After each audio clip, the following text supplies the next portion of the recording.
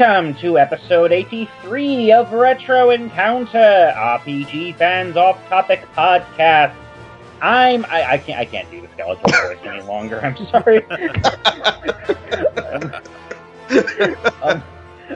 I'm Peter Triesenberg. I have Fury on the boards. Mike, this is why you should never let me host things. Joining me today for the second part of our Darksiders discussion is Marcos Gaspar. Hey there, Wild Armor on the boards. And Keegan Lee. Hey guys, Fozzie Bear on the boards. All right, so we're back, and we're here to continue the adventure of War, a rider of the apocalypse, and the most heavy metal man to ever wander the face of the earth. This game takes a turn. I think is the best way to say it.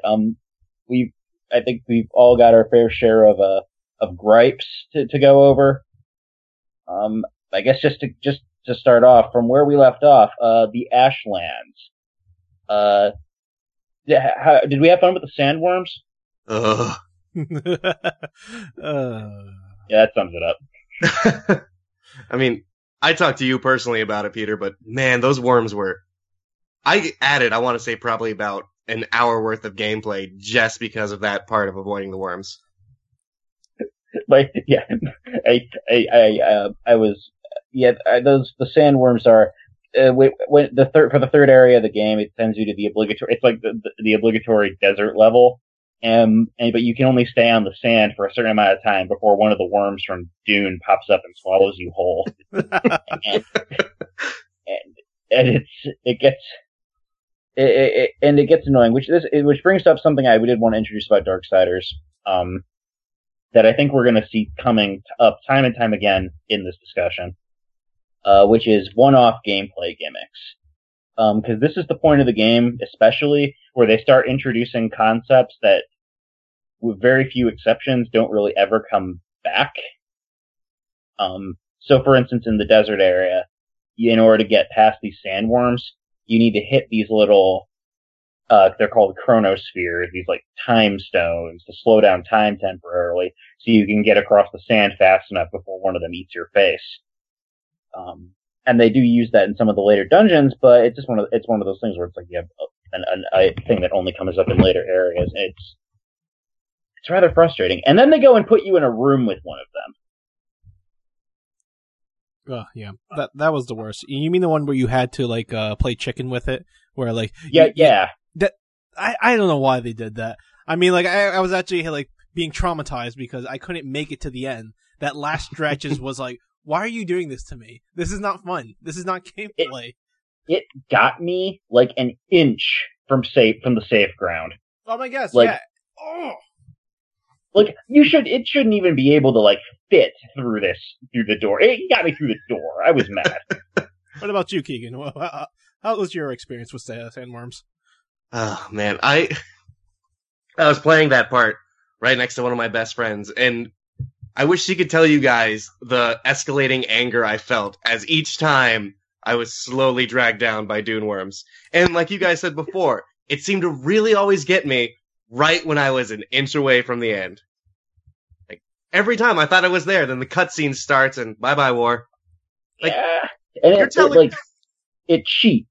I feel like it needs to be a certain distance away before you can start to make the dash for the next safe platform. But it seems like that distance isn't consistent. Because sometimes it would be as far away as I thought it could be, and then it would still eat me. Mm-hmm. But yeah, that is a frustrating part of the game. But it turns out the secret was all you really need to get was a horse and a gun, and then you're good. Once you're on the horse, it can't eat you anymore. Yeah, I'm an apocalyptic warrior. You're telling me I can't slice my way out of a sandworm? That's exactly what you do at the end of the boss fight. So you can do it to the big ones, but not the little ones, The little ones are special insta-kill traps because the game developer said so. Oh gosh, yeah, that was it's really sad because I really enjoy desert levels. For me, if you put a desert in a video game, I absolutely love it because those are my favorite types of terrain. Just like hot blazing deserts with sand. and Blue Skies, and I was like, all right, you got me on there. But then you throw in that boss. I don't even remember what it was called. The Stygian. The Stygian. That I was not impressed with it. Like, it was a cool concept. Like, all right, cool. I have to jump on my horse and ride around. But you know what It is straight up the boss versus fight from Shadow of the Colossus. It's the same fight. Well, yeah, that's the thing. It was like a poor man's version of that because, like, you gave me a larger arena. You gave me a horse that's faster than the one that the main character from Shadow of the Colossus uses, and I somehow still wasn't impressed with that. I was like, wow, I am just hitting the charge or the speed button like a lot of times, and I don't know. There wasn't. I didn't have much of a satisfaction with fighting it. Cool death. I'll give you that. He freaking destroyed it. Oh yeah, how you just come bursting out of it and like with the heart. His giant metal fist. Backing up a bit though, we have a horse. The Horseman of the Apocalypse has a horse, you guys. And it only takes you the halfway point of the game, and then you use it for one boss fight and for one to get to one new area, and then you don't really ever have to use it again. Yeah. It seemed like it was going to be a really important gimmick. And I was kind of really excited about it, because I'm like, oh, cool, horseback riding, all this cool stuff in combat you can do, but it just didn't seem like it reached its full potential, which I kind of feel is a running thing with the second half of Darksiders, unfortunately. Yeah, it feels obligatory. Like, well, we have to have horseback riding in here because, well, it's a Zelda clone, so you have to have Epona. But also, it's a Horseman of the Apocalypse, so of course he has to have a horse. Mm-hmm. But it's like they didn't know when to put it in, so they just decide they smack you in the middle of another one of those annoying third-person shooter sections. You fight your way to a gladiator arena, fight tons of waves of enemies, then you finally get your horse back, and then you really only need to use it for that area. Like, it's only really in the Ashlands that you're ever going to need to use Ruin. I guess you kind of need him for the final boss, but whatever. Yeah, but everything else though, where you would expect it in those open world parts, just feels a little too cramped. Like, it feels perfect for when you're just war and walking around, but aside from the actual Ashlands itself, it's just kind of unnecessary to bring Ruin out. Yeah, there's really not really an area of the game that lends itself to like, oh, I really should use a horse to get around faster, or this is a wide open space that would be fun to traverse on horseback, because it's all these tightly packed, like you said, these tightly packed corridors with little nooks and crannies for collectibles and stuff like that, which is fine, but the two don't really mesh together. Yeah. Yeah, that was the only issue I had though with like introducing Ruin. Like, Ruin kind of just like works in the Ashlands. Like, beyond that, like, I'm not really impressed. And then it having the ability to like create these bridges, I forget what they're called, to move on to another area. And it was like, how many times did you do that? Just once or twice? I think it was just once. Yeah, to get to the forest area. And it was like, oh, this is cool. I hope I get to use this again. No. Nope. I was like, okay, sure. And that's also the point where so after that there's the fourth, on your way to the fourth dungeon. It's kind of almost an immediate jump. You bring the third heart back to Samael. He sends you off to get the fourth heart, and then after you cross the bridge with Ruin, it's just this really long, featureless, winding corridor for you to ride the horse on. Then you get kidnapped by the giant spider, and you're in the fourth dungeon. It's like there's just nothing there. Yeah. Like, I don't think there were even any collectibles in that corridor itself. You know? I mean, I tried looking. Barren. It felt like such a little rushed moment too. No exploration of coming up into the fourth dungeon. It's just, It was like crunch time. We got to go now. Yep, like all the other dungeons at the very had they had new characters you'd meet. They had plot points building up to them. You had little mini puzzles and optional stuff to find on your way there. But your way to the Iron Canopy is just straight up. it's a straight shot. And to be fair, I think the Iron Canopy is still, I think it's a good dungeon overall. I really like, you get this game's version of the hook shot, which is literally just like a ghost chain that you can, you can either use like the traditional hook shot or you can use it to swing from, which is awesome. And that lends itself, I think, to some really creative puzzles. Mm-hmm. But there's just the connective tissue is just missing, which is unfortunate. I do appreciate that with that that hook shop item. The corrupted walls or the I don't want to call them vines, but like just that veiny wall that you can actually shoot up to it, like the hook shot. And I was like, I appreciate that because that's a great feeling to do that. And then like being able to jump on there, and then I also, and like Vigil Games like hits this on the head. Thank you for making climbing those so much fun, because I can just jump on it, boom, and just speed through it, not like have to painstakingly like go up very slowly, like from like the Legend of Zelda. Like, and that's why I was like, oh, you hit this perfect. I like speed. Oh, I was like, I wish you just brought that speed to him, to war walking, than making him like a garbage truck, just slamming his feet as he goes. Like, I don't care. Give him a dash attack since you're doing all this stuff. And or a charge spin, let him spin around like Sonic. I don't care at this point. Running around at the speed of sound. Just have the image of War getting hit and just a bunch of rings falling out of him. I hate that hedgehog. But I agree, Marcos. That's one thing I really like is the lack of like a stamina wheel or bar. Mm-hmm. For those certain events, it does make it go a lot faster. You know, you can just jump up walls really quick. You can swim very fast. You know, you don't have your air meter or anything like that either during the water events. But they really could have put that into his walking too, you know? At least a run button. Yeah, a dash would have been really nice. Like, just something, a way to, I don't know, maybe you hold circle to run. I don't know.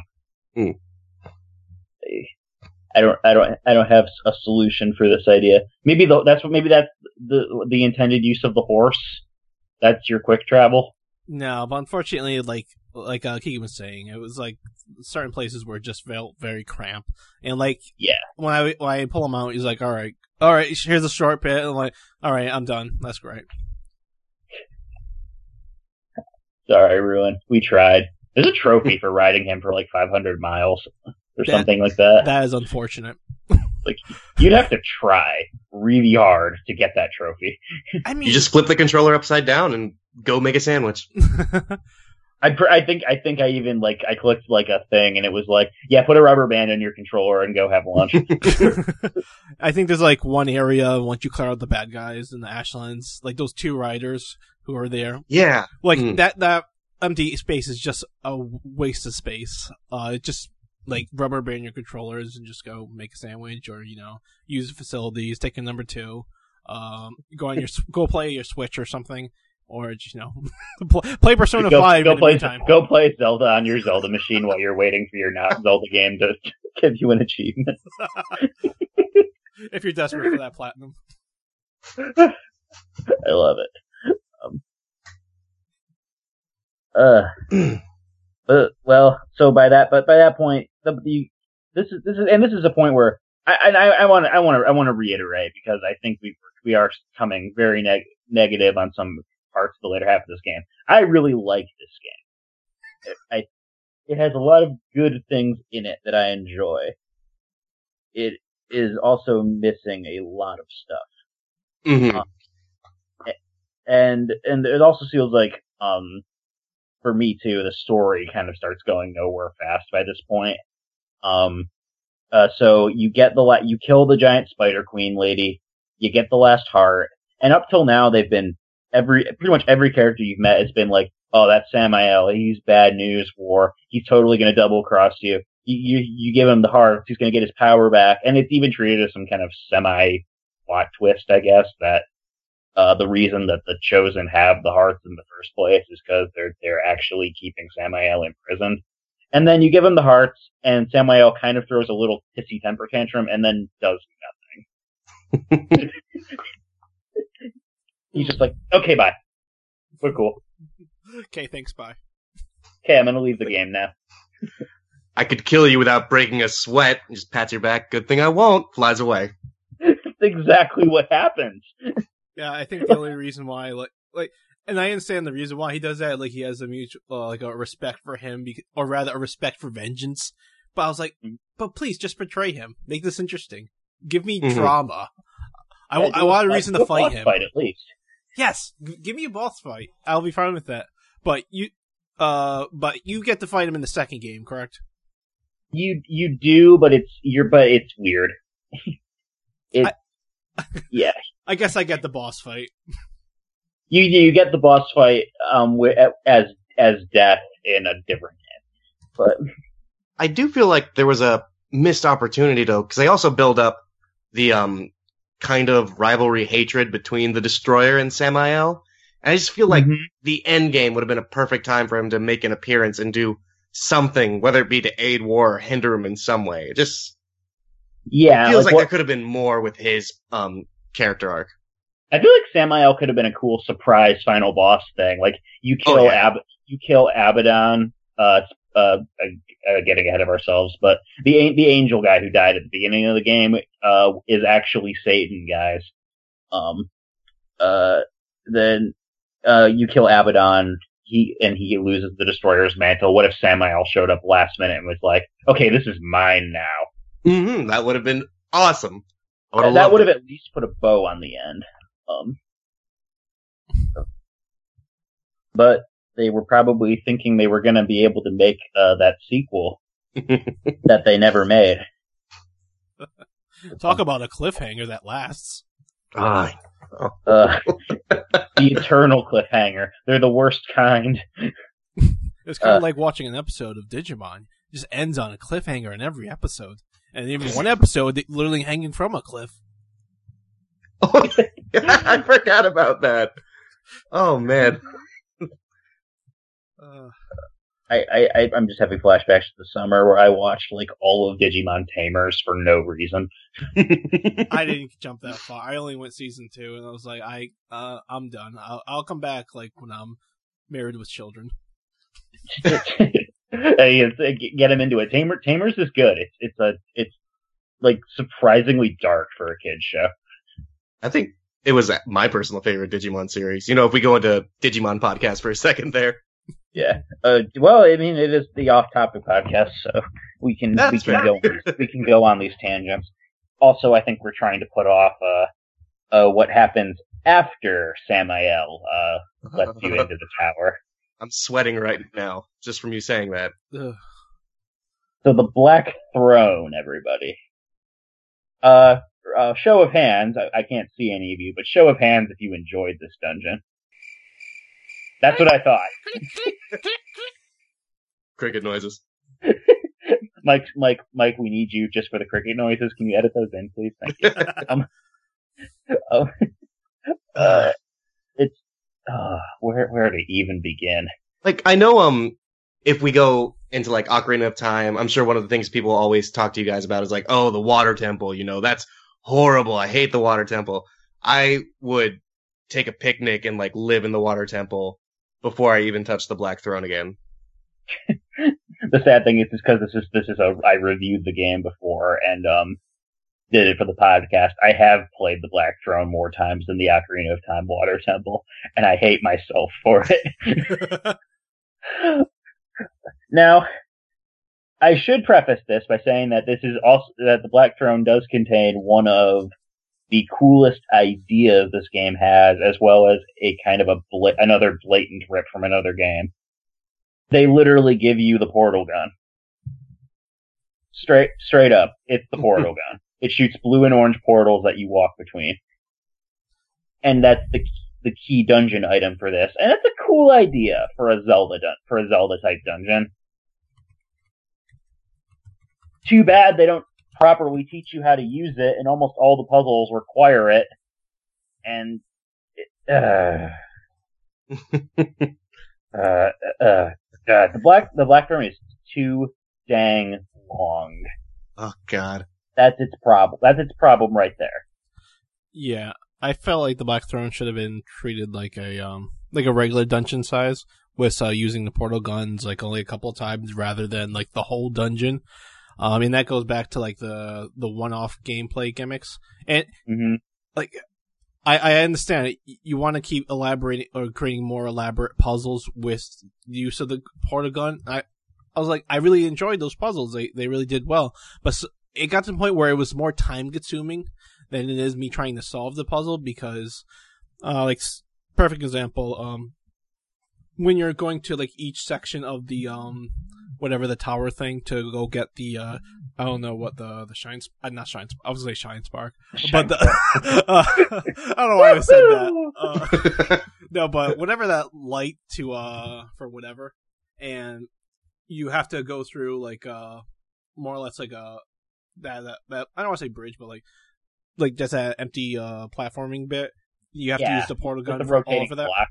Yeah, I thought that was a little too much, especially when, like, did they even explain that you can shoot the portal into the portal? They do not. Okay.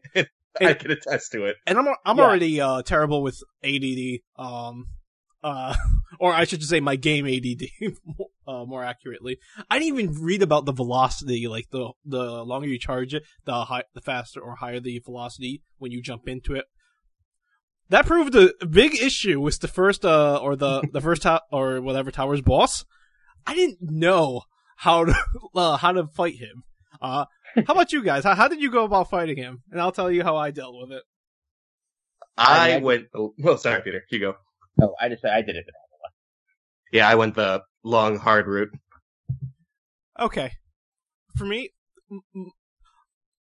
Because I didn't understand the whole velocity bit, because I just sped through the text because I'm a terrible human being, I kept jumping through the portals like, I just can't reach high enough. I don't know what I'm gonna do. So I thought, alright, maybe I have to... I remember that I could hookshot, like, I think to certain big creatures you can hookshot to. I was like, maybe I can shoot over to that thing and, like, jump high enough. I was like, alright, I'll try that. And this was after, like, thinking, oh, maybe I can shoot a portal into the floor, and then he hits it with his, Morning Star or whatever. And then maybe if I put a portal on the other end, he'll hit the floor, it'll come out and hit him on the head. I was like, well, that's Looney Tune crap. That's not gonna work out that way. You're overthinking that fight. Yeah, way like, I was really overthinking. I'm like, it was like, this is about to turn to, like, some Scooby-Doo garbage. So I thought, alright, I'm just gonna try to, bring myself to him. And that's what I did. I shot over to him, did a two-sword air combo, and then I did another shot, and that raised me high enough where I could hit the action button and attack him. And I was like, wow, this is really easy. Like, I just do this, like, the boss is done after, like, 3 rounds of this. And I'm like, the boss fights took, like, maybe 3 minutes at most, for each, round. I was like, alright, cool. I mean, I didn't even need that gun. Why'd you give it to me? Speedrunning jukes right there. Oh man, that's crazy. But no, the game does tell you about the velocity thing, where if you hold down the button while you're shooting a portal, it'll make you fly higher and further depending on the angle, which is it's critical to a bunch of puzzles in this dungeon where you want to propel yourself across a platform or get yourself to a higher ledge. Yes. I do want to know that I did discover that when I had to get to the second part, because you needed to do that velocity thing to get to it. So I did discover it on my own stupidity. And but it does. But I don't think, and they never explicitly tell you. I don't think you can fire a portal into a portal to create another portal. And just saying that it just becomes a headache. And the biggest problem with that is that the video game rule of threes comes into play, because that mini boss Marcos mentioned, you have to fight him 3 times. And the arena is set up differently each time, I believe. Like the third time it's like on the wall, I think. Yeah, the third time's the easiest one, because you just jump out of the wall and float over to him like woo doo doo doo doo doo doo doo doo. And then you have to do the same puzzle where you're redirecting the beams of light back to the central chamber to set Azrael free, and he won't shut up. And navigating that circling thing in the middle of the room is a huge pain in the butt, and that scale puzzle I can't say words that I want to say on the podcast right now. Ugh. Yeah, I thought I had the scale puzzle down pat until the blocks started getting put into limbo and going back and forth. That was a fun time. It's not consistent whether or not they'll go through the portals or not. And even like I ended up looking up a guide for this one, and even the guide was like, "Look, this puzzle doesn't always work. So the best thing this game sometimes works. So this puzzle doesn't work. So so my advice, the advice it gave was just stand on top of the block and hope that it takes you and the block through the portal, so you can jump quickly before the thing descends all the way. Like it ascends all the way. That was its tip. Oh, jeez. Speedrunning hacks. Yeah, it was one of those things where it's like it's very unlikely that you're going to be able to get this the way they want you to do it. You basically have to tease it out, and it's like, hate this. This is so bad. And what's funny is, like, you guys probably had trouble with that. I didn't have trouble with that. I don't know why. It was one of those dumb luck things where the first part where you had to change the floors that rised and fell, I just nailed on the first shot without any thinking. And I guess that luck carried over because I just shot the two cubes or rather the cubes into the right ones the first time, jumped up, removed a cube, elevated, and everything was just honky dory. Look at Lucky Marcos here. I think it was I guess apologizing for making me go through that baloney in the first boss fight. It's like, all right, listen, I'll throw you a bone. I like to think that because I was playing easy mode, it was like, all right, we'll give you this. This puzzle is broken. just ride on, jump on, and we'll bring you up. Didn't the Silent Hill games actually do that? Silent Hill 2 would actually lower puzzle difficulty. Oh, really? Did it? I heard that was the case. I never actually played it. It's been on the pile of shame for a while. Oh, I've been too scared. that too. But no, that would be interesting though. Definitely, if the puzzles change up. Actually, sorry to go a little bit off topic, but one of my personal games I've been playing recently has been Ys Origin. Oh yeah. And I've been slowly stacking up the difficulty as I've been playing with new characters, and I've actually noticed the puzzles have been changing as it gets harder. Like bridges will fall apart that before were just kind of like floating platforms. Now you only had a second to jump off them and keep going. And I thought that was a cool way. Yeah, not only is the combat harder, but you also have to work harder to solve the puzzles. See, I think that's really that's very cool that they match that difficulty with the puzzles and not like, oh yeah, these monsters kill you in one shot. Mm. And I think Resident Evil does that with their, or at least Resident Evil 4 does that. Like if you keep dying, they make it a little easier for you. Like they won't put so many like bad guys in a single like in an area. But if you're doing really well, it's like, okay, all right, Hotshot, you're good. We're gonna fill this room with mad baddies. Because I was watching a YouTube video of this, and if I'm to believe him, and everything he says is true, then that's very smartly done. And if I know video games did not do that for me on this second puzzle, but that would have been cool if that was the case. Something to consider. Nordic, if by any chance you're listening to this podcast and you're interested in making Darksiders 3, hit us up. We have ideas. Retro at RPGfan.com. Yes, right there. Josh might check it occasionally. But and the funny thing too is the black throne, hardest dungeon in the game, easiest boss. Mm-hmm. Oh, what was the boss again?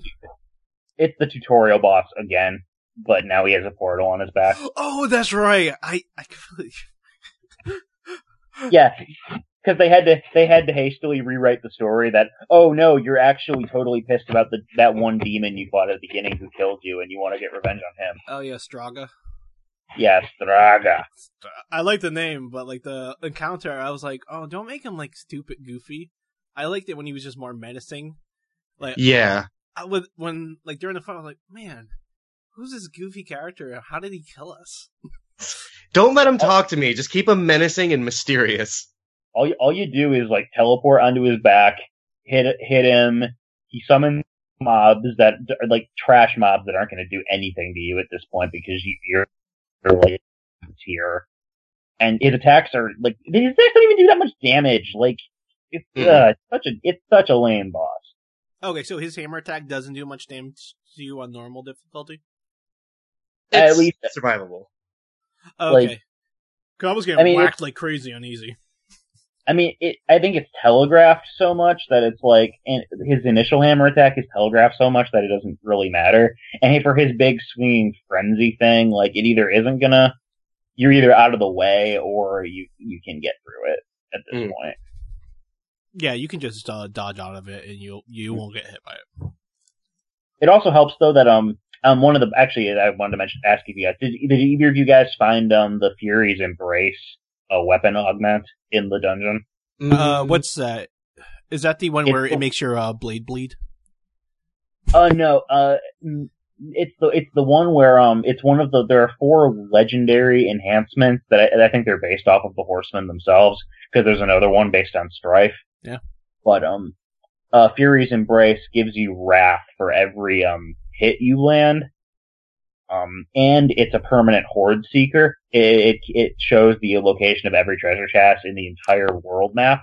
Oh no, I didn't find that.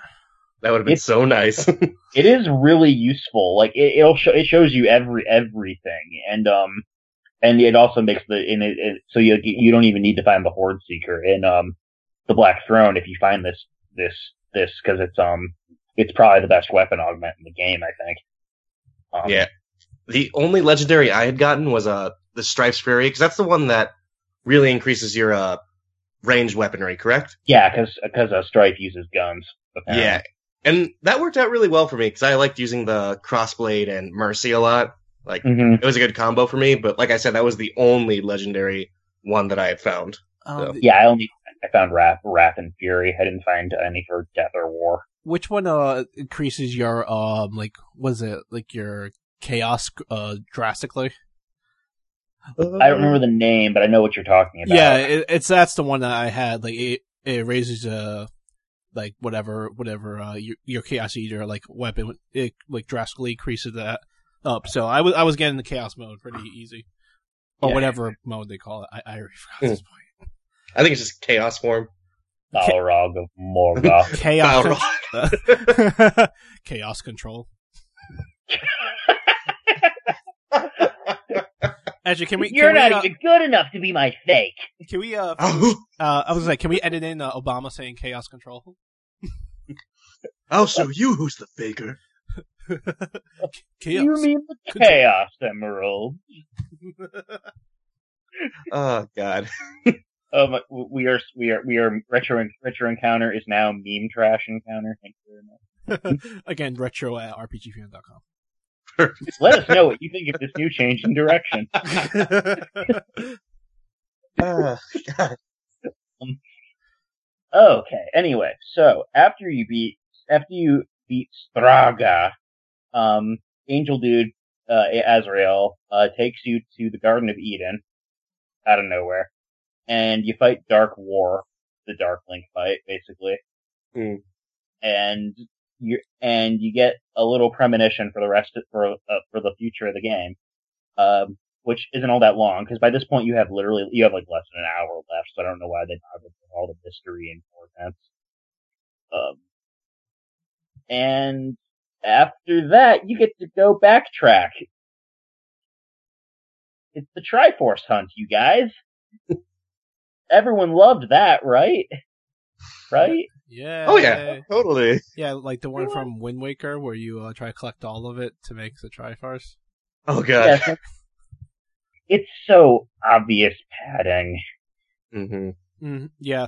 Like it's funny because like there were places in there was like I say places, I lied. Just one place in the Ashlands that I went. I'm like, man, there's something cool here, and there's a red crystal and it is blocking my way.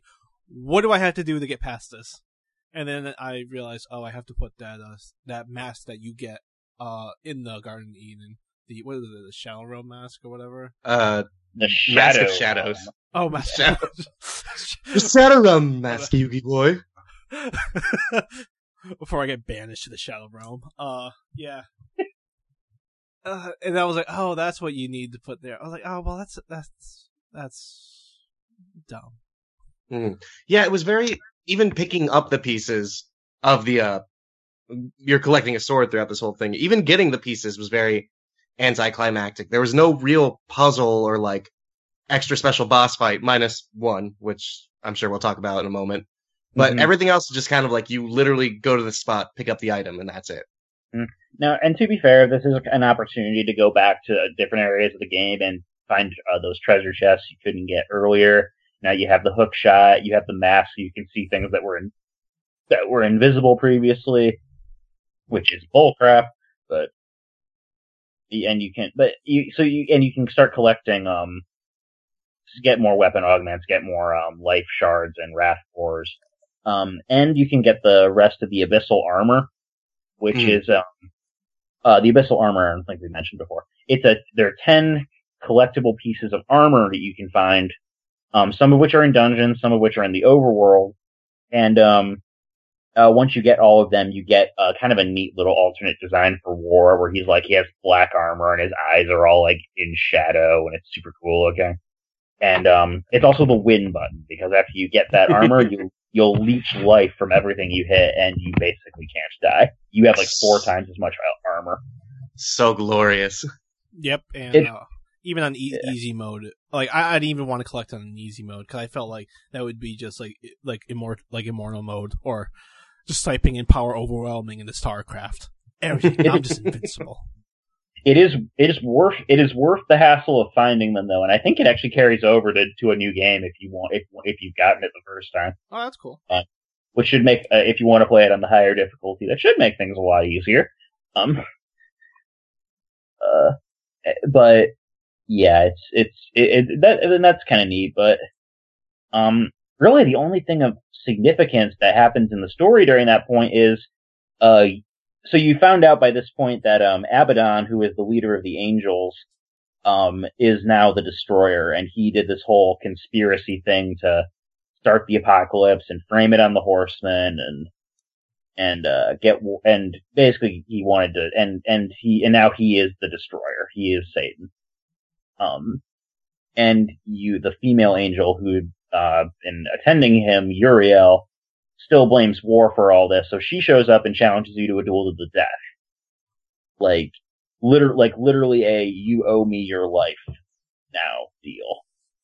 Yeah, I think it's like a contract, like a life contract, like they can't exit until like one of them's dead. Which I do feel like I feel like for that moment to have had any sort of like real resonance, they should have just introduced it when you fought her the first time. Yeah. I was thinking that. Yeah, that would have been great. Instead of just literally out of nowhere in the last hour, BT Dubs, we are now blood enemies. But Keegan, you had something to say about the Uriel fight, right? Yes. It wasn't actually about the fight itself, but it was something that really caught my eye at the end of it. There's a little cutscene afterwards where War tells Uriel about who Abaddon is now and everything that's happened. And it really caught my eye how much of a jump the cinematography of that scene had made from the previous cutscenes. It was almost like something out of a very well-designed movie.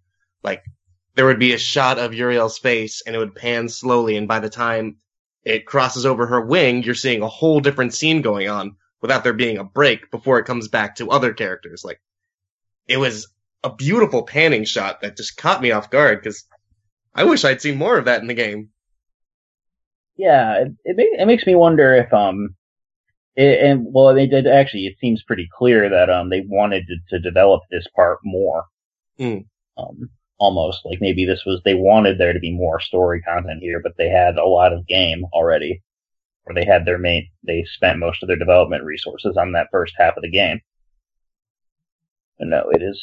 But yeah, you're right. It's definitely it's a cool scene, and it's a bit of a different tone from the other scenes. They also try to go for something a little bit more tragic with Abaddon.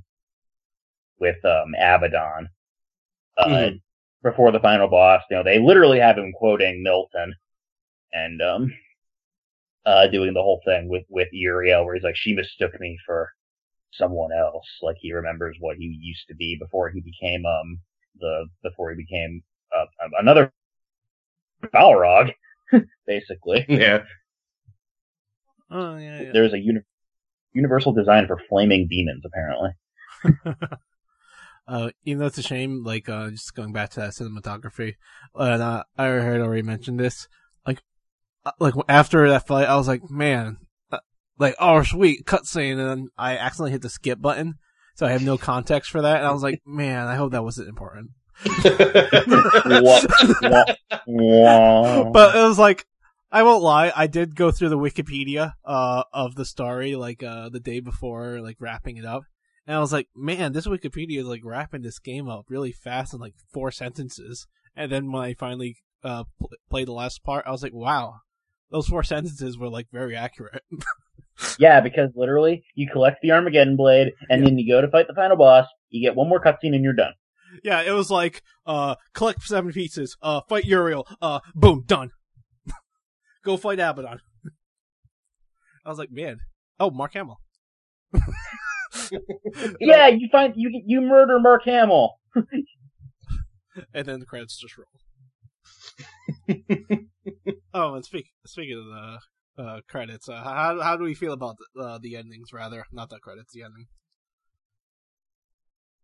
They just dangle you off a cliff at that point, and it's painful because it's just, the very end of it is Uriel being like, we're gonna hunt you, there'll be others too. You can't fight this war alone. And he looks up and he's like, I'm not alone. You see 3 comments, which we assume are the other riders, and then black. The end. Yeah, bye, guys. It's frustrating too because aside from just the fact that the game just rushes headlong into the climax, and that scene is resolved so quickly, it's a cliffhanger we're probably never going to see resolved because Vigil went out of business, and Darksiders 2, the sequel they did make, is this weird side story interquel thing that ends on the same cliffhanger. Yeah, it's almost worse being in the future, I can only imagine what it would have been like, because you played it when it first came out, right, Peter? Yeah. Yeah, I can only imagine how you felt being like, I can't wait for the next few sequels. And like, I mean, the prospect of playing one of these games, but with all 4 horsemen, is a tantalizing one. Because there's still 2 horsemen we haven't even met for real yet. We've seen their silhouettes, and we know their fury and strife, but that's it. Like, it's one of those things where, like, if Nordic, who owns the rights to the Darksiders series now, would be interested in making another one, I mean, I'd be interested. I'd be down. They've gone to the trouble of remastering these 2. Yeah, so there has to be, aside from us, obviously, there has to be some demand for the game out there. They're bringing it to the Wii U.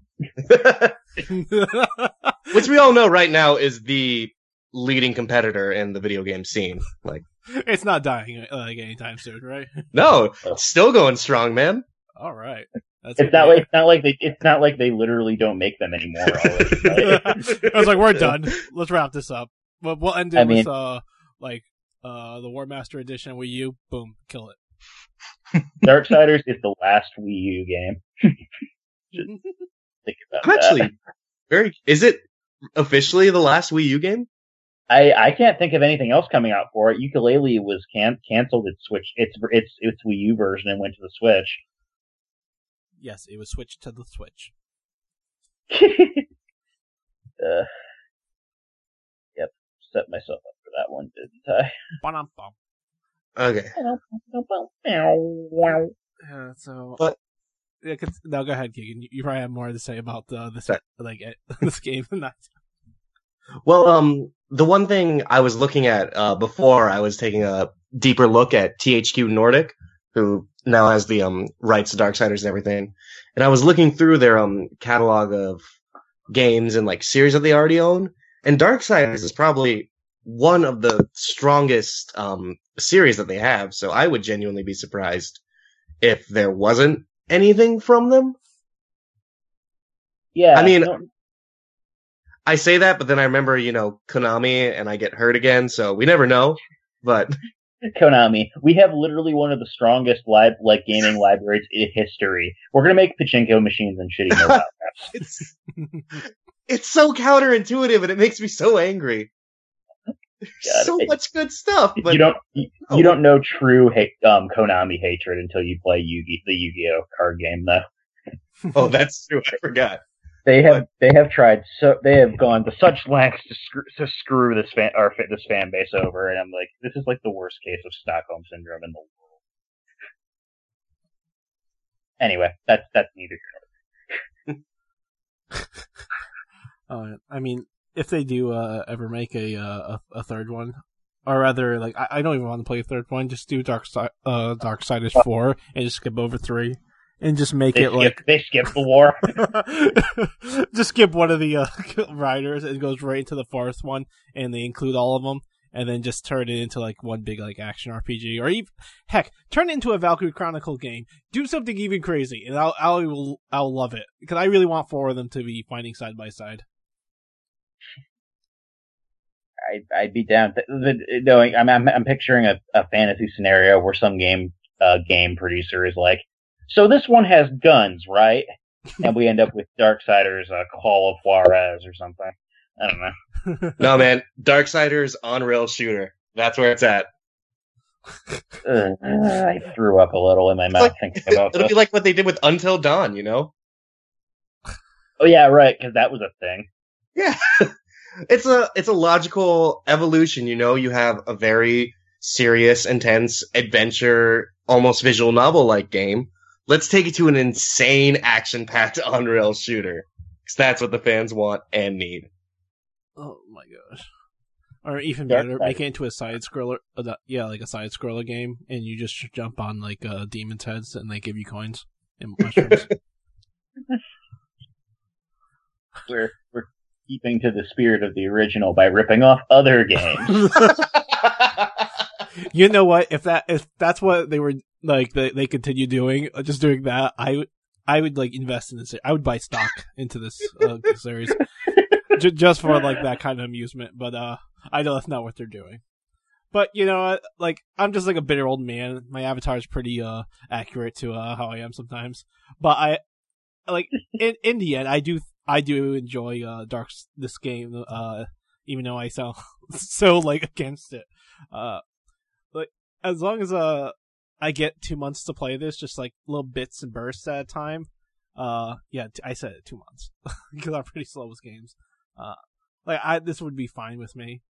But just like playing it like continuously, I'm like, I feel like this game should have been longer so they could elaborate with their like the weaponry they give you, rather than having like, oh, this works in this one area, and then it doesn't really work anywhere else. The only like item that you got later that made a difference really to me was nothing. Okay, I'm lying. Nothing made a difference. It was still in the black tower. Up for the hook shot. Yeah, yeah, I would step in and say the hook shot was probably my favorite endgame item. Yeah, I wouldn't even call that one endgame. I think what returned and used it was useful with, I guess, the Chronosphere in one of the puzzles in the Black Tower. I was like, all right, that's cool you brought that back, because I completely forgot about that little gimmick thingy. And then I just never saw that again. I was like, I just wanted like a final boss where you had to use your items. Like maybe your Abaddon's going really fast in his demon form, like that big arena where he's charging at you like a bull, and you had to slow him down like with the Chronosphere for whatever reason. And then you would like hook shot on top of him and then like stab him in the back. Again, retro at rpgfan.com. And Same. Marcos, why are you here? Go work for THQ Nordic. And that would be like enough reason to use a horseback, or rather Ruin, or like, because the way you jump off a Ruin is like, don't you do like this large somersault off him? Like, yeah, he gets ups like a basketball player. Yeah. Yeah, like that'd be great if you could jump on him, hook shot to his back, attack him, and heck, you know what? Use that gauntlet. Say there's a diamond on his back, and you smash it, and then it exposes its weak point. There you go. There's the idea. It's like that would have been really cool for a final boss. It would have been fulfilling. But Marcos, I think you just created the best Darksiders final boss. Like that's kind of what I wanted. I know I played on easy mode, but I do feel like there could have been something more to it. Like rather than feeling like like the Twilight Princess Ganon fight where it's like running around the room, because that's what I felt like Abaddon was doing, just running around, and like half the time he kind of was just tripping on his feet when I slashed him once with my sword while I was on the horse. And at least the Ganondorf fight in Twilight Princess has 4 phases of escalating difficulty and like story stuff going on. Like and then we get like the only phase we get with Abaddon is Samurai Abaddon in the second fight, and that's it. Samurai Abaddon. Yeah, well, didn't he have like a huge katana that looked like some from Separate? Pretty much. We just can't stop ripping off. Swans Interiors. Like, give me a chorus in the background. I don't care anymore.